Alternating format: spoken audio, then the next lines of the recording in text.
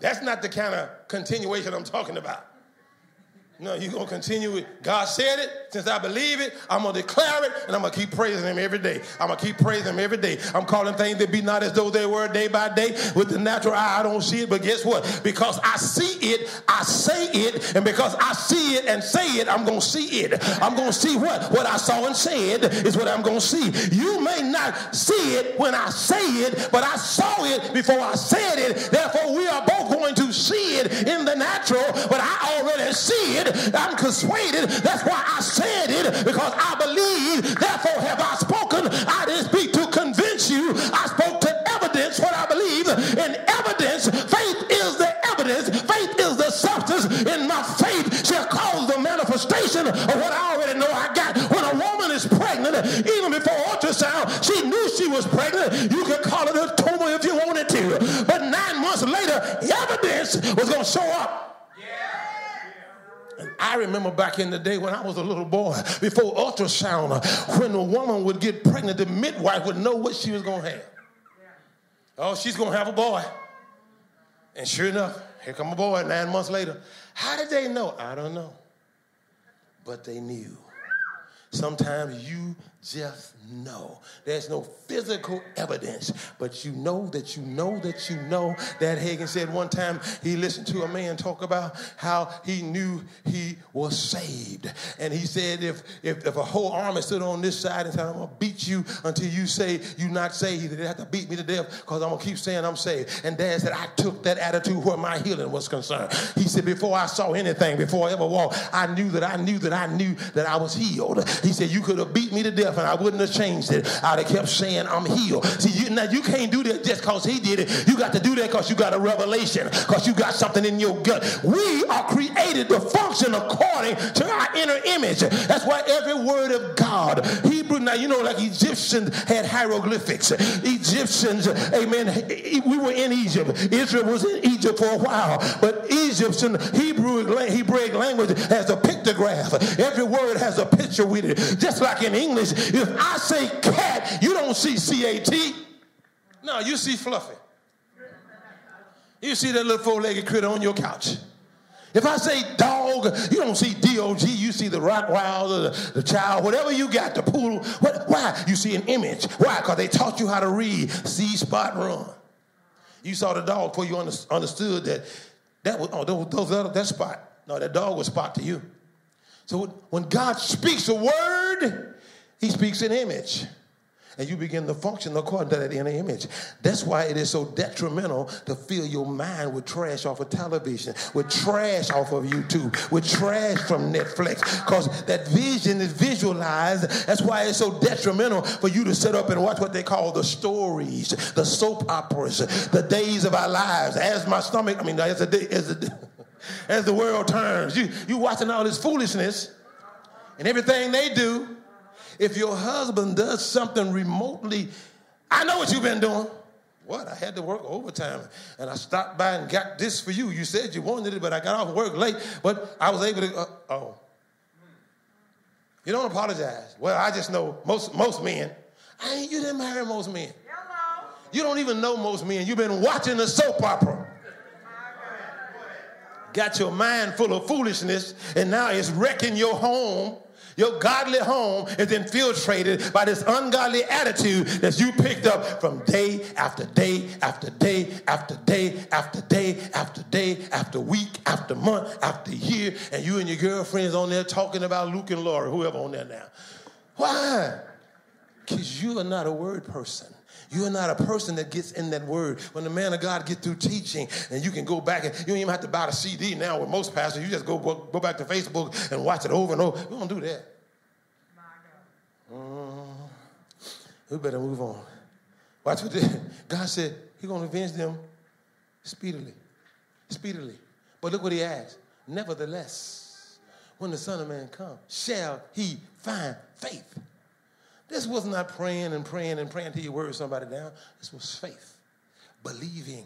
and being consistent. God told me this. He said, you know why you don't have your harvest on the seeds that you sowed in the 80s? I said, no. He said, because you took the force of your faith off of that harvest and put it on the seeds you sowed in the 90s, and then you moved it to the seeds you sowed in the 20th century. He said, you got to keep the force of your faith on every seed sown. He said, the seeds that have been in the ground the longest could produce. He said, but when you take the force of your faith off, I got nothing to work with. He said, when you take your words out the equation, the angels don't know what to do. You got to be consistent. You got to constantly call those things that be not as though they were. That's why when Leroy Thompson said, money come up to me now, it was because God dropped a fresh word in him, and he spoke it from a fresh revelation, but he continued and he continued to preach it. He wrote a book on money come up to. Then he turned around and wrote a book on money with a mission. See, you got to understand, it grew in him to the point to where it had to manifest. Luke chapter 11. I'm trying to get you to understand something, saints. When we become consistent, effectually fervent, white-heated, righteously indignant, does it upset you when trash happens in your city? Oh, you said, boy, it's a shame. This city going to the dogs. Huh? Baby, get the map. We might need to move. Let's check out some demographics. Let's see what's the best place to raise children. The best place to raise children is in the place God called you to worship. If your church is in DeSoto and Pastor Philip Steele is your pastor, ain't no better place to raise children. You got to understand, because you bring the culture. You got to realize if you living in Missouri and Pastor Stewart and Dr. Sarita are your pastors, you ain't got to move to Chicago to do better. Just stay where you planted. You'll blossom where you're planted if you will take heed to what's in the house. Going wrong with us, most of us don't know what we call to do. We trying to do what the other guy doing. Luke 11, verse 5. Now, Luke 11, this is what Jesus was praying, and one of his disciples came to him and said, Lord, teach us to pray. Here's a man that walked on the water, raised the dead, opened blind eyes, unstopped deaf ears, cast out demons by the legion, and they said, teach us to pray. Something about his prayer, his time alone with God alone, was more intriguing than walking on the water, raising the dead, multiplying fish and loaves. And folks today said, teach me how to grow out short legs. They don't want to know how to pray. They want a visible sign so they can go merchandise it, so they can get acknowledged. Ooh, that boy right there, man, he make the long leg bag up or the short leg grow out. I tell you, he got some kind of ministry. Does he have any kind of character?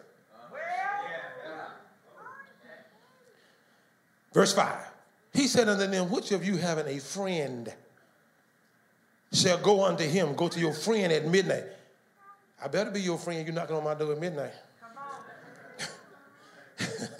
And say unto him, friend, lend me 3 loaves for a friend of mine that I don't even know, but it's your friend. But because I'm your friend, you come to me, and me as your friend is supposed to help you sustain your other friend.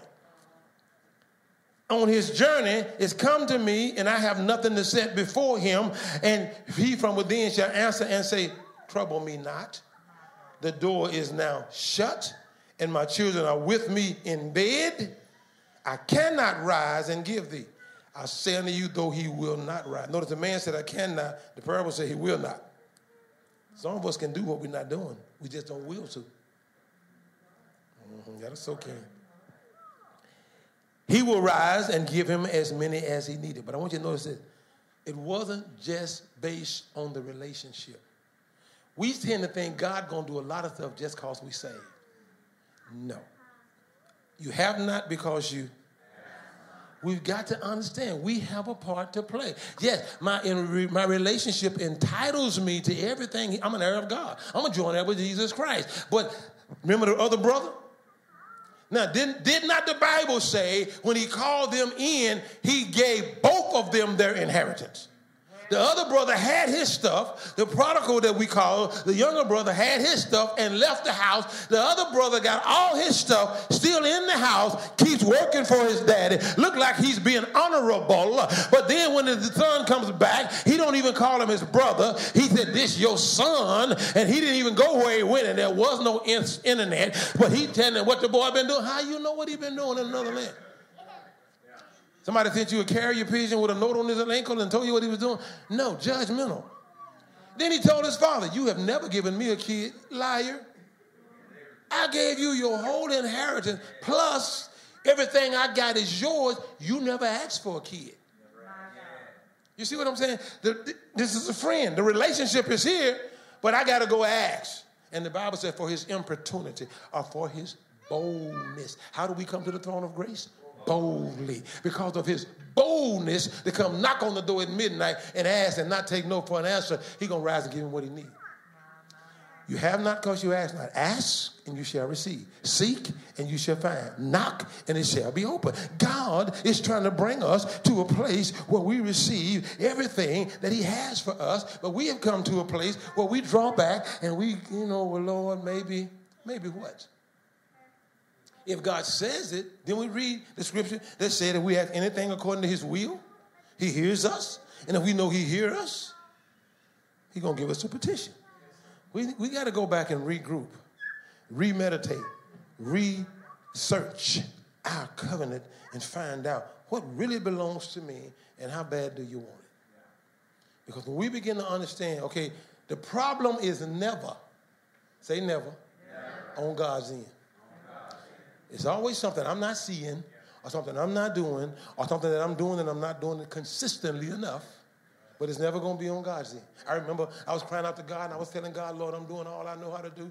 And God spoke to me one day, and he said, I was praying that prayer and talking to God because I'm thinking I'm pushing him into something, see? And he says, turn the television on. I said, devil is a lie. I'm praying. I ain't turning on television. I go back to praying. And God said, you call me a devil, but turn the television on. I was like, oh I'm sorry. I turned the television on, and you know how TV then had to clear up for me. As soon as the television got clear, Gloria Copeland was standing behind the pulpit doing healing school. She leans over the pulpit and says, somebody's out there praying, Lord, I'm doing all I know how to do. Your problem is you don't know enough. Now, wait. That's pre-recorded. But you see how awesome the Holy Ghost is? She said, somebody's out there. I was out there. And the Holy Ghost said, turn the television on now. And she stuck that little skinny finger in my face and said, you don't know enough. I just turned it back off because I don't need to hear the rest of the message. The message is, I don't know enough, so get back in there and learn some more. But see, we don't want to hear that. We want to say, well, you're a good little trooper, so I'm going to bless you anyway. No, God's not a crutch. He's not going to disable you and enable. He's going to bring you to the place where you are endowed with knowledge so you can go help somebody else who's in the same dilemma. We got to get effectual. We got to become fervent. Come on.